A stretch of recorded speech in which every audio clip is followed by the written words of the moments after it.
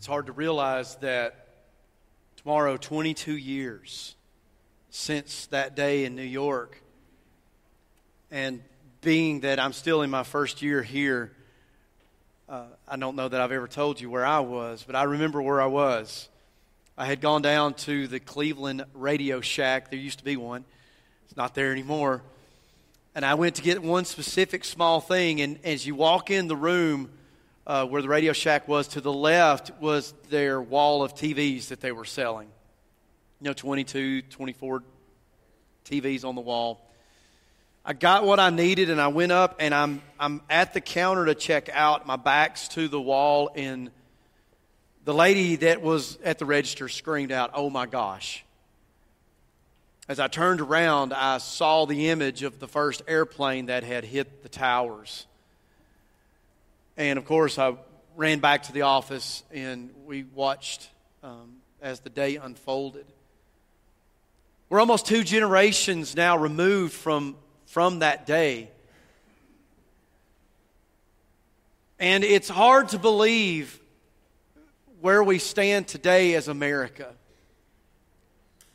It's almost like when in 2001 when this happened, something brought us together, and now it seems like Satan wasn't content, and we're more divided today, I think, than we've ever been in my lifetime.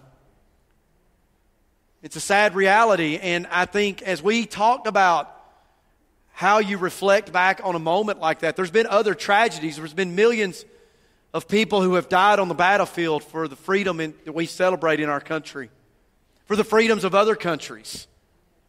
A lot of us in this room have lost loved ones tragically. You've lost loved ones unexpectedly. And as we stand here today, we stand not almost in a moment of grief, but in a moment to say, you know what, we won't forget. Because as it said, there were lives that were lost that we could enjoy the freedoms that we have, but there was one life that was lost so we could find ultimate freedom. And his name was Jesus. And I think one of the problems that we face in our culture today, especially as Christians, and if I say this in a way that comes across insensitive, I don't mean it, but it seems like in times of loss, we forget the gospel.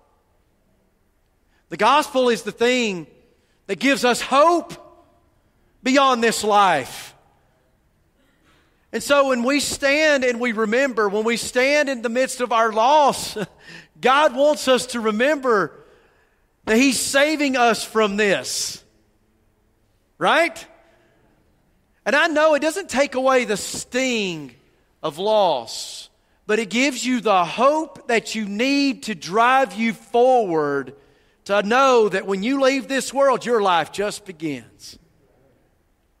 And so today we want to remember them, but we also want to remember, if you follow on Facebook, one of our sister churches that we have sent teams to for the last 10 years, New Heights, Pastor Mark, he won his battle yesterday, and he's in the presence of the Lord now. He may have lost his battle to cancer, but he won ultimately. But we want to remember his wife Alice, his son Collier, and his special needs daughter Caroline today. They've had a night to maybe sleep, but to deal with the loss of their dad.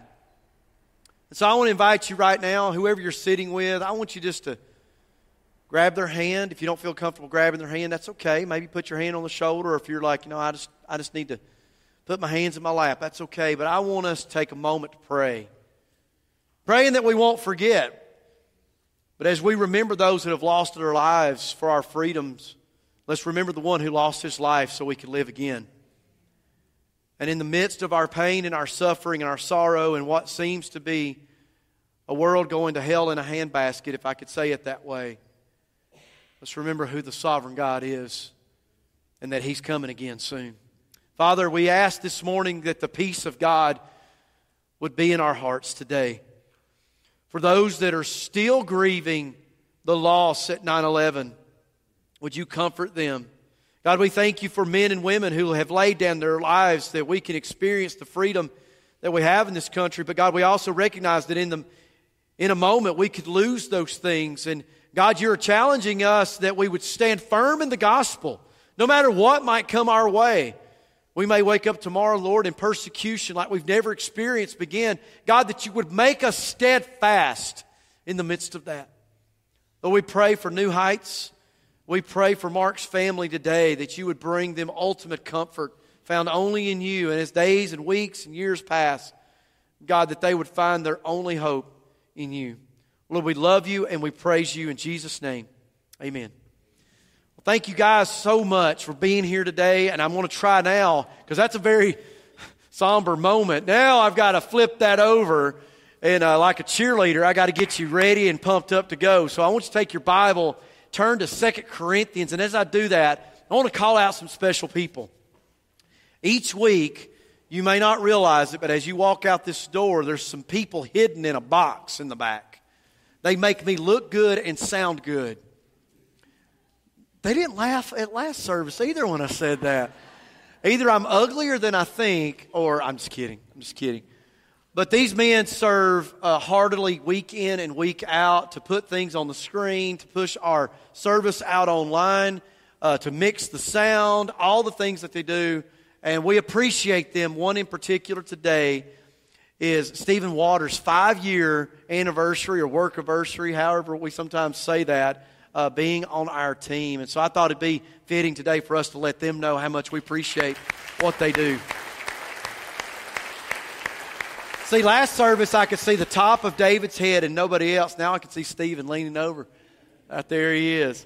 But I also want to recognize today we are honored and blessed by anyone who serves in our school system. And this week they announced for this year some folks who are Teachers of the Year. And I hope I don't miss anybody on this list, but some of those teachers are our family. And so I thought it fitting this morning that we could give a round of applause for Joanne Taylor, Brad Whitfield, and Nikki Batson for being Teachers of the Year. And again, I know there's more than 3 schools, so we recognize them all, but we recognize all of our teachers because they have a very unique and special calling, just like we do at Ebenezer. Let me remind you, ladies and gentlemen, that we are a place of hope. We are a people of hope, and that should be what drives us to live the lives that we live, that we want to help others know who God is. We do that in our relationships.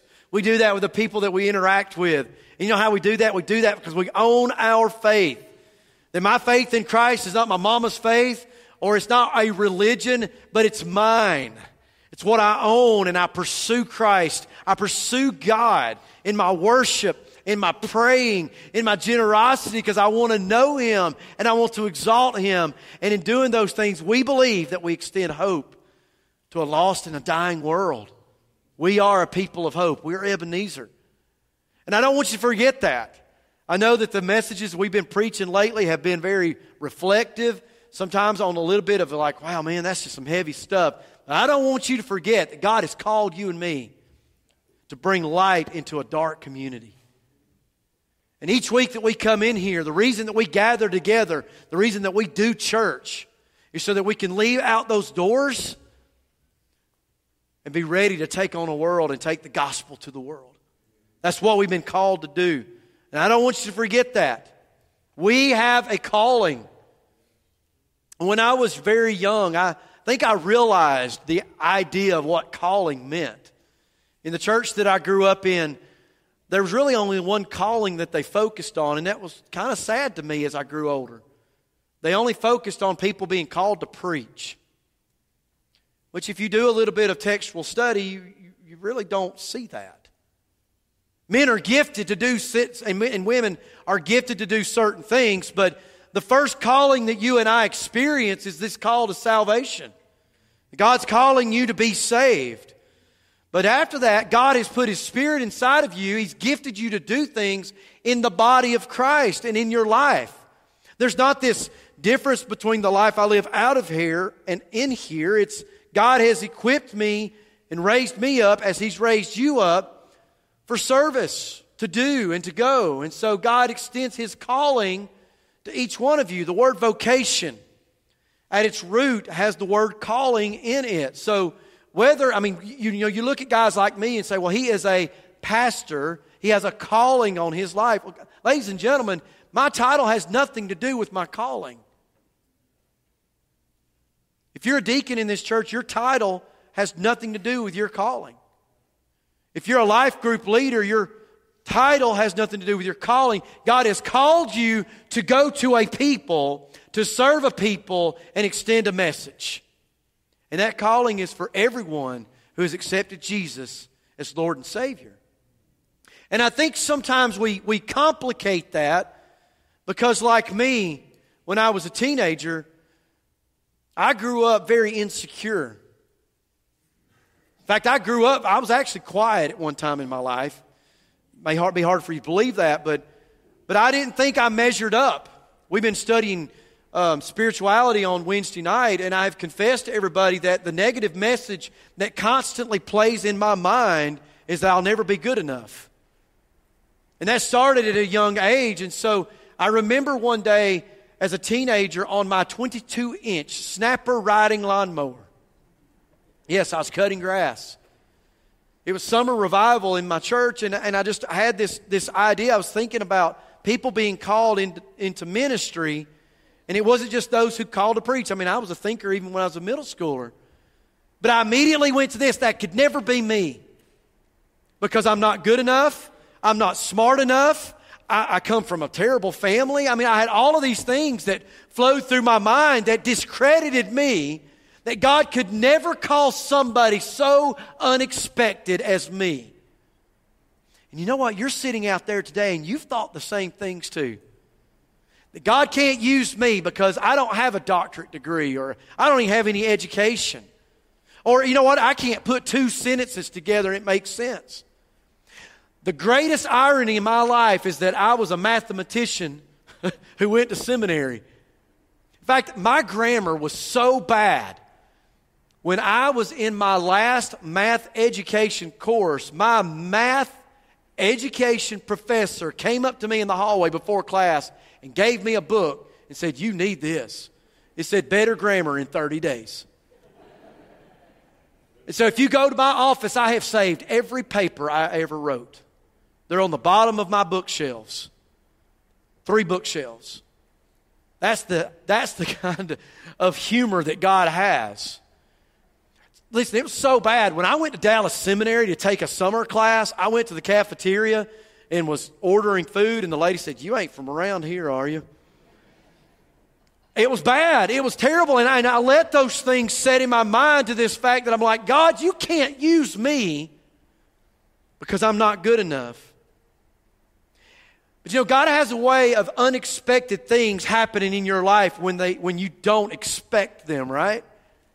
Because see, I didn't watch my life as I stopped going to church, got away from the Christians, started working every weekend, that I'd be standing in line to register for fall or for spring classes. And lo and behold, 2 people behind me was somebody that was going to a Bible study in my own backyard who would then invite me to go to Bible study unexpectedly.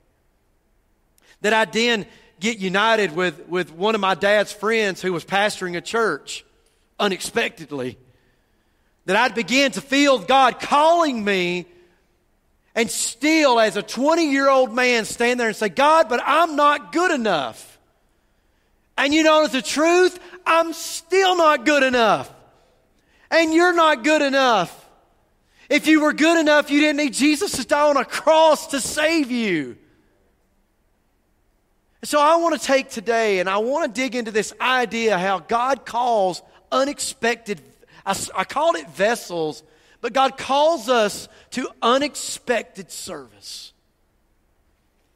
Because ladies and gentlemen, God can use you wherever you go and whatever you do if you're willing to be a willing vessel that's humble. I know that I looked at God and I said, I'm unequipped, I'm unprepared. And if I can be frank, when I would sit there and process this, I told God, "You've got the wrong person. I'm nothing." But as I grew older, I was kind of like Job. I was trying to tell God how much he missed it. I was disqualified. But sitting here today, some of you, if I can just be honest with you, you're lost. I want that to sit for a minute. You're lost. You don't know Jesus Christ. Maybe you grew up in the church and you were baptized as a 6-year-old, but you're so far away from God you wouldn't know him if he knocked on your door. And I don't mean that in a shaming way. I say it kind of grieved because I don't want you to have a false assurance of being saved if you have not come to the Lord, repented of your sin, that you're a sinner, and acknowledged that Jesus died on a cross to forgive you of your sins and was raised again to impart new life to you. If you're not saved, then I'm begging you today to consider the calling of God to salvation. But some of you are thinking, you're like me, you're not smart enough. How could God ever use me? Well, he took a bunch of ignorant fishermen and turned this world upside down. So what's your excuse? Some of you in here, you're compartmentalizing church and life.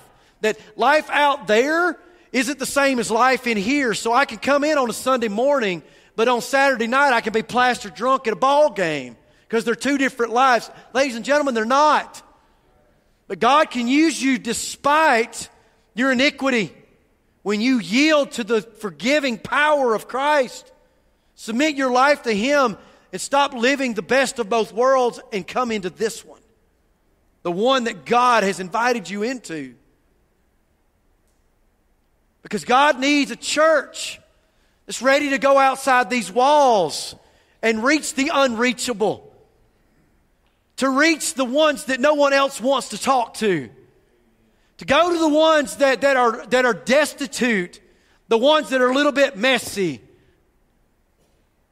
God wants to call us out of our comfortability. But I have to come to a place where I'm tired of making excuses of why God can't use me.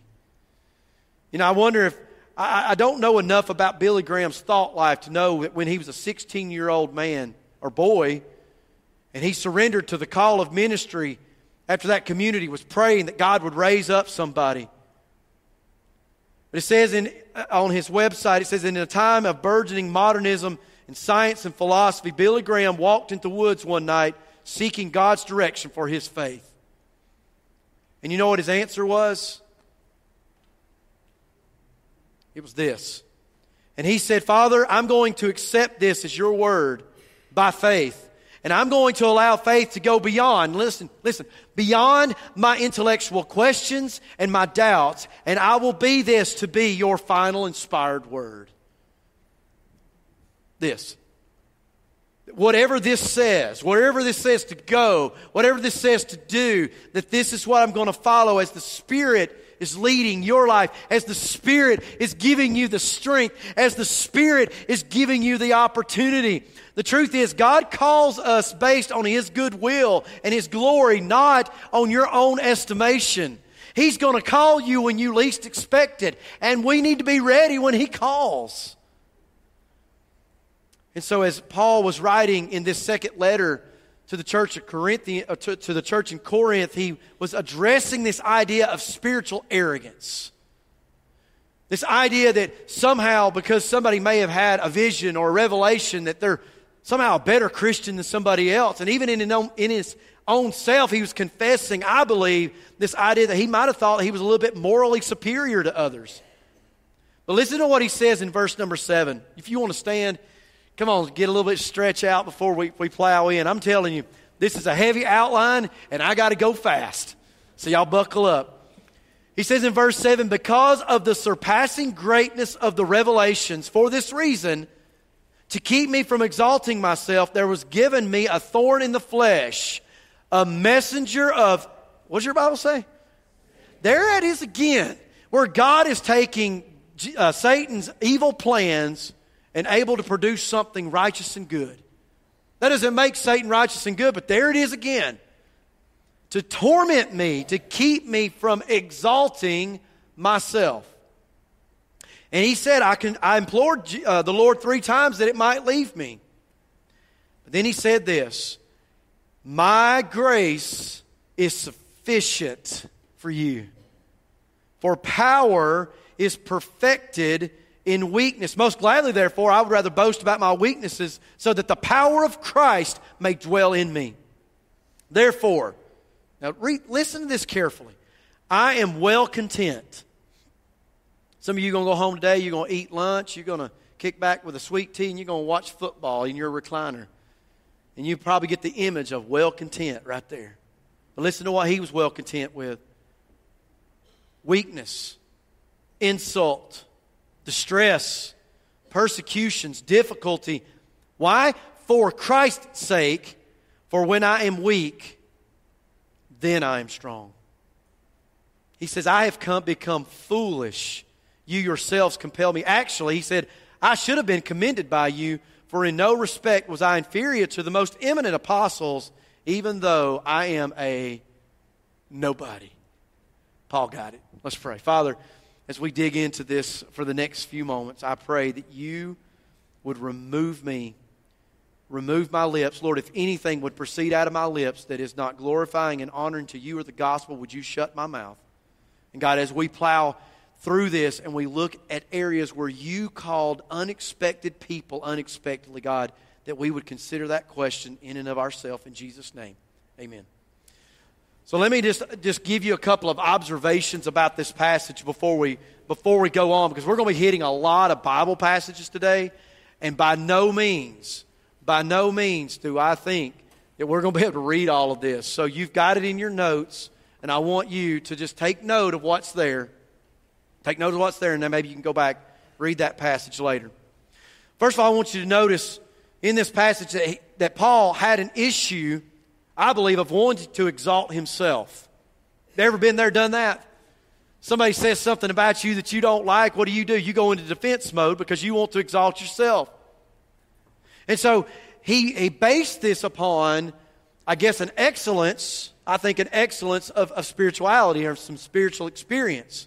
But notice this, though. He recognizes and realized that there was this thorn that God had allowed in his life to keep him humble. And for you and me, there's things in our life that I believe if we're in God's path, in his plan, attuned to his calling, I believe God's going to put things in our life to remind us of how much we are not, to keep us humble. But in that, Paul recognized his need to be weak. What? That sounds weird. I need to be weak? Yes, I need to be weak. Because guys, listen, the reason we have spiritual gifts, not talents. The reason we have spiritual gifts is so that God can do what he wants to do through us, not in and of ourselves. If we could get by in Christianity with our talents, we don't need God. But a lot of times we'll say, well, God, I can't do that. I'm not spiritually gifted to do that, or I don't have the opportunity. That does not stop the ministry of God in your life. When you and I step back and realize that God wants to do something powerful in our life that supersedes what we can do on our own, then I'll begin to embrace my weakness, just like he did. He said that outside of those thorns he had these experiences, these contexts, his sufferings, and he embraced them because it's in our weakness that God is exalted as powerful. If God can work through you and me, if we're really honest and frank, despite our inabilities, despite our shortcomings, who gets the glory for that? Who gets the honor when God can do through you what you can't do alone or on your own? See, the truth is, if we're honest today, we are all incomplete. We are all incapable. Sometimes we're unlovable. We've got a terrible past. I don't know about you, but our thought life can be very shameful. There's a cliche statement that goes like this: God does not call the qualified, he qualifies the called. What does it mean to be qualified? Does that mean because I have 2 degrees that I'm any smarter than you?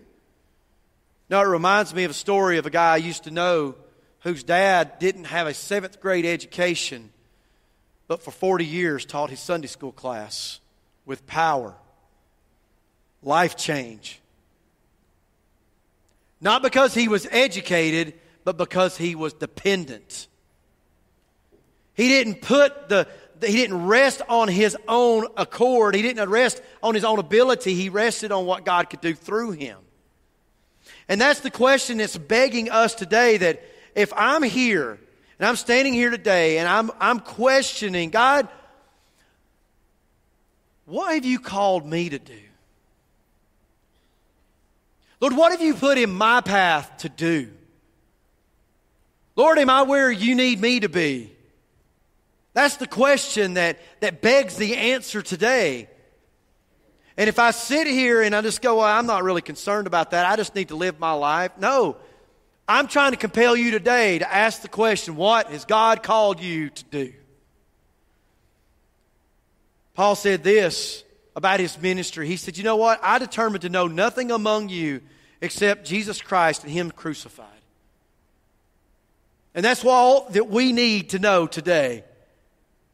What would our faith life look like if every day that we got up, we were just like, you know what, Lord, I don't know where you're going to send me. I don't know what you're going to do with me today. And I know I'm not ready for it, but God, whatever it is, drop me right in the middle of it. I'm ready.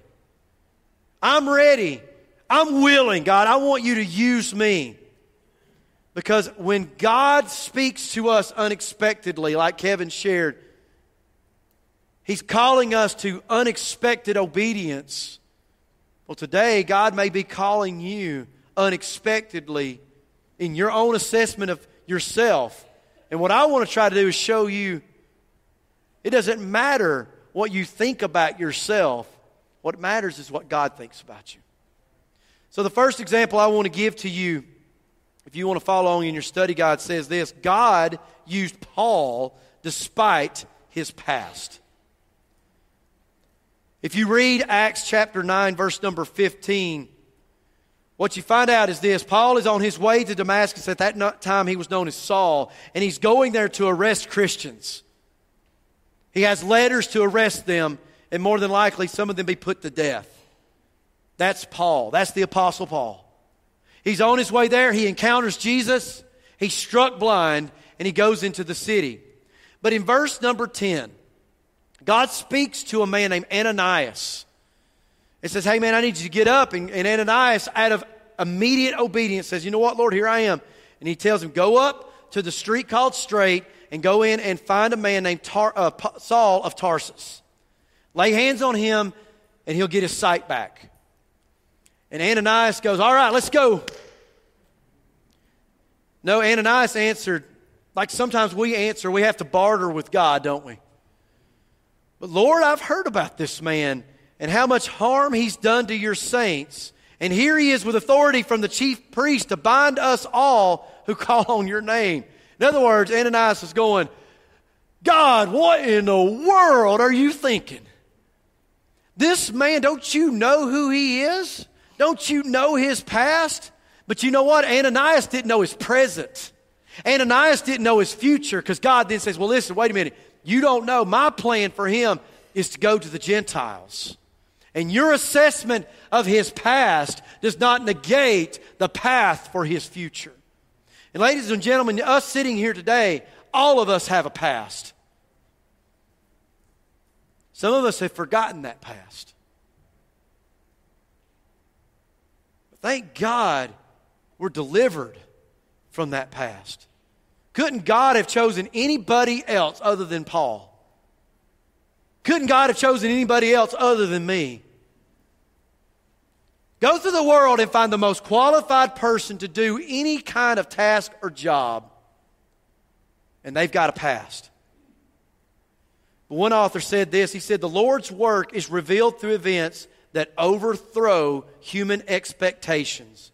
Humans calculate the future on the basis of their normal experience or past. These calculations leave them unprepared for the appearance of the overruler who negates human plans and works in the unexpected. I don't know what your past is, but I know what your future can be. If you'll yield your life to the one who holds our future. God is not calling you to forget your past. He's calling you to stop letting the past hold you back from what God may be calling you to do. And such was the story of Moses. Moses grew up in Pharaoh's home, and he kills an Egyptian taskmaster as he's whipping a Hebrew slave. And he runs for his life. And years later, he finds himself tending sheep in the wilderness, and a bush that's burning but not being consumed. And through that bush, Yahweh speaks to him. And he calls Moses to go back to Pharaoh and ask for the Israelites to be let go. And Moses wasn't as quick as Ananias to obey, was he? In fact, God lays it out that you're going to go do this, and Moses says, well, how am I going to know? How are they going to know that you sent me? You see, God used Moses despite his inability. So Moses asked the question, how will they know? And he says, well, throw your staff down. He throws it down, it becomes a serpent. He picks it back up. He says, stretch out your hand, and it's covered with leprosy. He sticks it in his garment, pulls it back out, and it's clean. And you would think at that point that Moses would be like, okay, I got this. I mean, you just did some stuff I could never do on my own. But no, what he says is this. He says, please, Lord, I have never been eloquent, nor recently, nor in time past, nor since you have spoken to your servant, for I am slow of speech and slow of tongue. And we do that too, don't we? We're like, you know what? I can't share my faith. My story has no punch to it. I can't pray and speak like Jamie and Fred and some of these other guys. I don't have that kind of eloquence. I don't have that eloquence. I don't have that kind of training. I don't have that ability to think that quick, or I just don't know that many people. And all the excuses we give for why we won't speak for God, Moses gave the same excuse. But listen to what the Lord said. He said, who made man's mouth?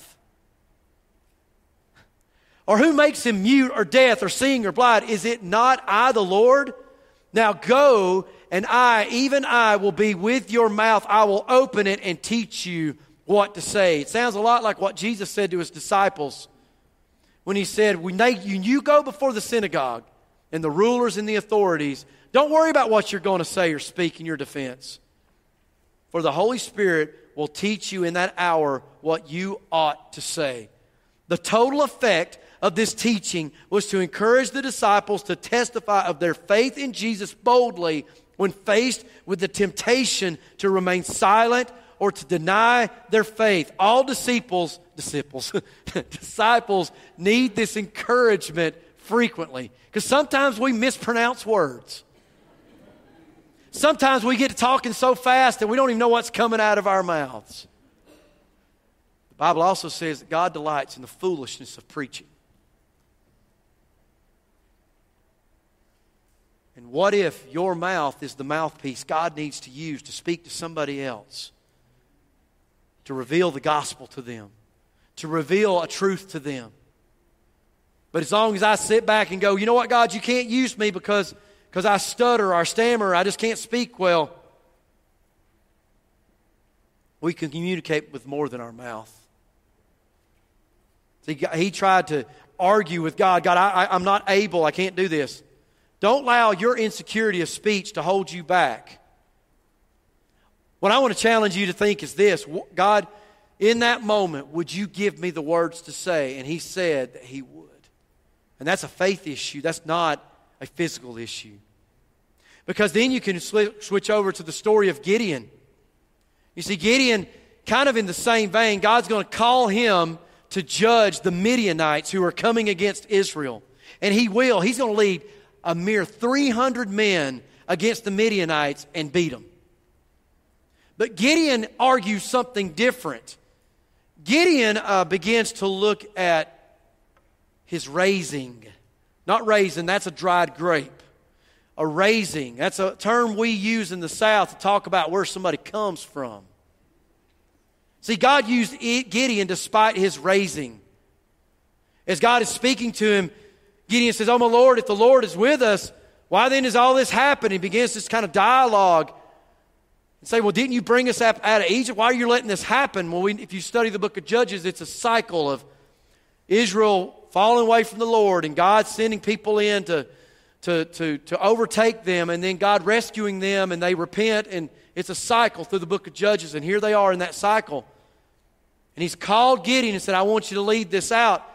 And Gideon says this, Lord, how can I deliver Israel? Behold, my family is the least in Manasseh, and I'm the youngest in my father's house. Manasseh wasn't even a direct son of Jacob. Y'all know that, right? Y'all know enough about the 12 tribes of Israel to know that there were 12 sons of Jacob, but Levi, the tribe of Levi, was separated.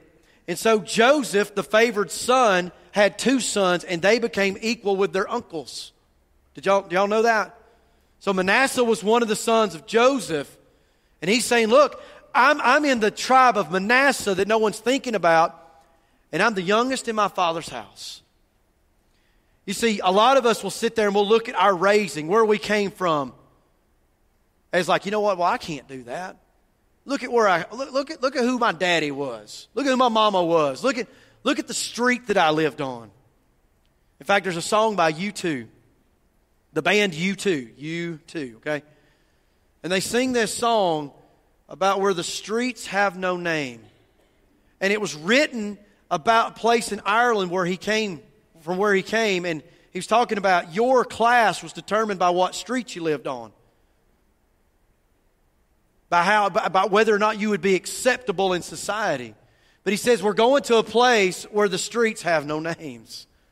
And you know what he's talking about? He's talking about my past, where I came from, my raising is no reason why God can hold me back. I'm going to go to a place, heaven, where the streets have no name. If that's our heavenly home, then why do we live here in culture, in society, and even in church, judging people by where they live? Judging people by where they came from. My past, my raising is a part of who I am. But the Bible's very clear that I am a new creature in Christ. The old is gone and the new has come. Don't let your age, your heritage, or what streets you grew up on hold you back from the unexpected calling of God in your life. You know why? Because David didn't let it happen. King David in 1 Samuel 17, he's going to help his brothers take a little sack lunch to him.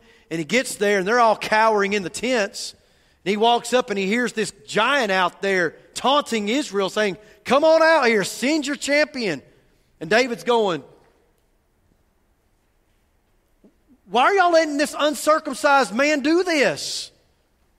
I'll go kill him. And everybody's like, shut this kid up.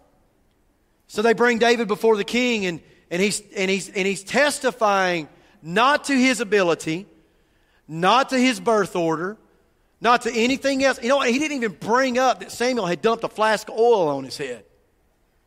He had been anointed the next king of Israel. He comes in there and he says, King, let me tell you something.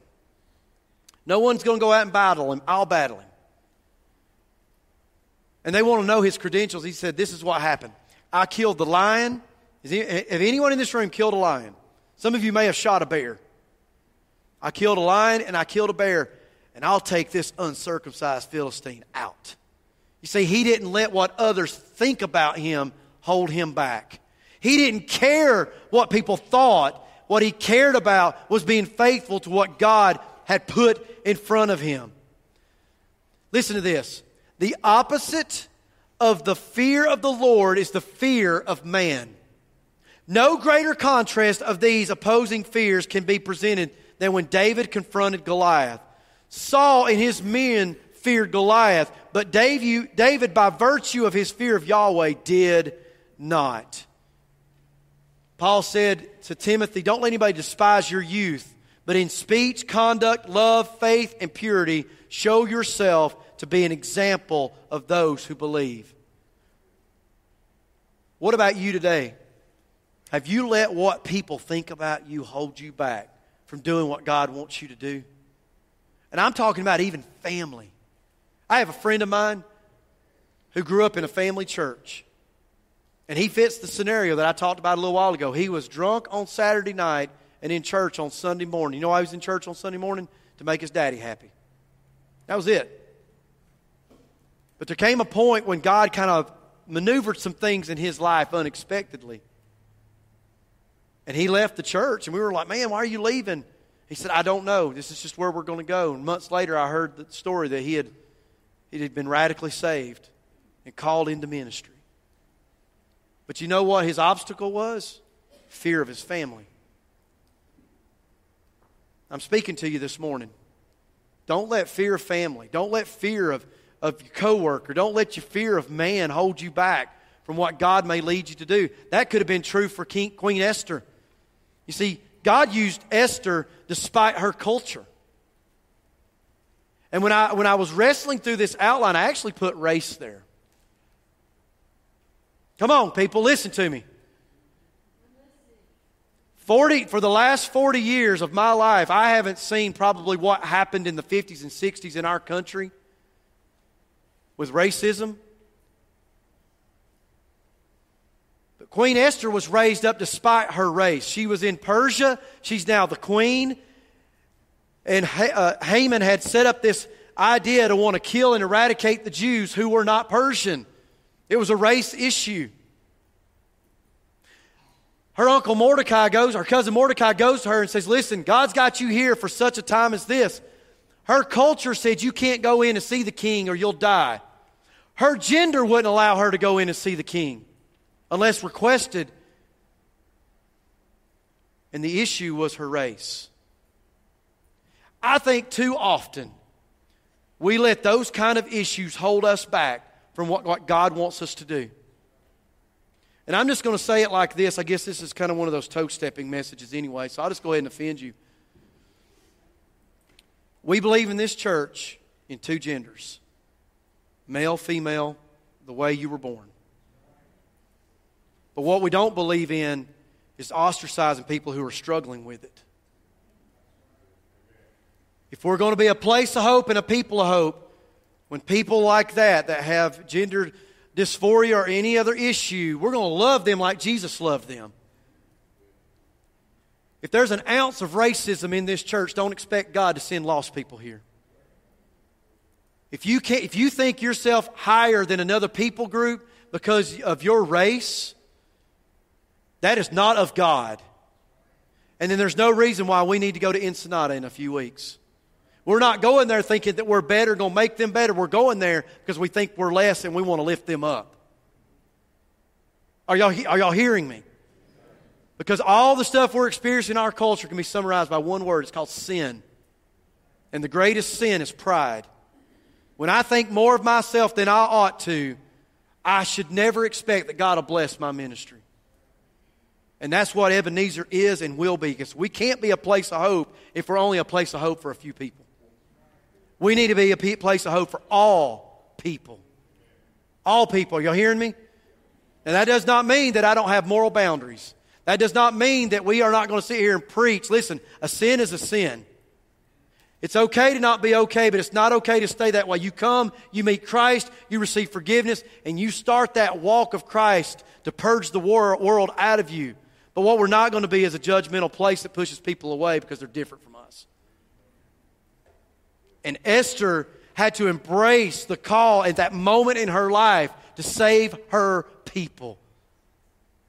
And so for you and me today, as we sit here, are we letting culture, race, gender, or anything else hold us back from reaching people that need to be reached? Because if it is, I really need to present my heart before the Lord and ask Him to purify it. Tony Evans said this. He said, and he's talking about race division. The more we are engaged, say engaged, in the ministry of reconciliation, the more God is going to be with us because we are reconciled to Him. Therefore, that's what qualifies us as ambassadors for Christ. When we embrace that, we must stand against judging others because of their culture or appearance, and I must stand confident in Christ and His grace no matter what, because nothing qualifies me. I have a gift that God gave me of life, and that gift should be so sweet in my mouth that I can't wait to tell somebody else about it. And then I want you to think about Peter as I wrap this up. God used Peter despite his poor self-esteem. We don't know Peter's past. We just know he was a fisherman, most likely uneducated. When he witnessed the miracle of the great catch, and he steps out on land and he's standing there, and Jesus comes up to him, he says, "Go away from me." Have any of you ever told Jesus to go away from you, by the way? Just wondering. Peter was a hothead, and he kind of spoke before he thought a lot of times. But you know what? There's something therapeutic about what he said. Because he said, I'm a sinful man. See, Darrell Bock observed this, that what Peter did not realize is that admitting my inability and sin is the prerequisite for service. That way, I will fully depend on God and His work. Peter's confession becomes his resume for service. His humility is the elevator to spiritual greatness. When we rid ourselves of the notion that we bring anything to the table, God can then work in our weakness, despite our shortcomings, our ignorance, our lack of training, or our ability. God can show Himself mighty over our past, over our family, over our birth order, whatever blemish we bring to the table. God can work through that, and when He does, it's miraculous. Don't you want to come to church and experience the miracle working of God? Not just the oration of a preacher? Don't you want to witness something that transforms and changes your life? Then when I come to Him in my weakness, when I come to Him and admit, yes, I am messed up, it's in our weakness that God can use us. And I need to embrace that, acknowledge that, and know that God has rescued me from that. In our unexpected, God calls the unexpected. So what do I do as a result? I follow God no matter the unexpected circumstances. God's going to call you when you least expect it. It's kind of like when you had babies. You know, your first baby came along, and you go to all these parenting classes, and you're like, man, I'm ready for this. I can handle this. And then you have that baby. And you change that first diaper. And you're like, I wasn't ready for this. You got any more wipes, hon? I mean, it's a mess. And then you go through sleepless nights where you're sitting in a rocker. Your wife's exhausted. You're exhausted. You finally get to lay down, and all of a sudden the baby screams out unexpectedly. God's going to call you when you least expect it. And He's calling us today to be ready. So in this room, if when you came in, if you didn't get one, you get one on the way out. Hopefully we have a few more, but you should have gotten a question mark. This is not the Riddler. I know it kind of looks like that. But these colors reflect our purpose statement. When you see these colors, that's what it reflects. And my challenge to you today is this. Some of you in this room, like I said, you're lost. Can I just beg you for a moment to consider that? That you truly don't know Jesus Christ. You haven't repented of your sin. You haven't acknowledged and accepted that Jesus is the Son of God who came to the earth, died on the cross, was raised again. And by putting my faith in Him, I can have my sins forgiven, receive the Holy Spirit, and be with Him forever. You haven't acknowledged that. Today's the day. Some of you are in this room, and you know what God's called you to do. So I want to ask you, if that's you, like you say, you know what, I mean, God's called me to be a pastor. I know that.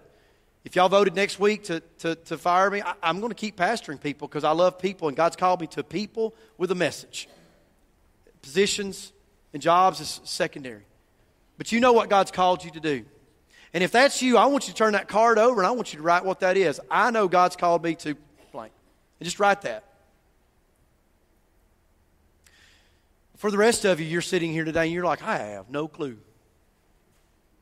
I think God may be doing this or doing that. I'm just not really sure. Or maybe you are being called to salvation today. I want you to turn your card over, and I want you to write down 3 little letters. I-D-K. I don't know. I don't know what God's called me to do. Or I'm not sure of what God's called me to do. If God's called you to be a bank teller, God's put you there where He's got you for a reason to be a light in a dark world. Or maybe you haven't considered that. So maybe you just need to write the words IDK on the back of this. Now, take this card, and you're going to put this in your Bible. You're going to put this on your dash. You're going to put it on your fridge at home as you wrestle out, what is it that God is calling me to do? This is for you. And it's okay to say, I don't know. The joy of the journey is discovering what the I don't know is. So I want you to stand up with me right now, Fred, and Crosby and I will be down here at the front. We'd love to pray for you. Maybe you're wrestling with a specific call in your life and you'd like us to pray for you. Maybe you're like, you know what, I just don't know. And you, as a sign of faith, just want to come down and bring this card and put it down here on the step and say, Lord, I don't know what you want me to do, but I'm asking you today to reveal it to me. And let God begin to speak to you. It may not be today, but as God unfolds that in your life and you're stepping into where God is calling you, it's going to make a difference. Because whether you remember it and believe it or not, we're in this together. We are a family. We are Ebenezer. And we need to be a place of hope. And part of being a place of hope is helping you know where God is calling you to be and go. So Lord, as you speak to our hearts, as we get ready to leave and go back into the real world, Father, I pray that you prepare us and make it clear what it is that you're calling us to do. In Jesus' name, amen.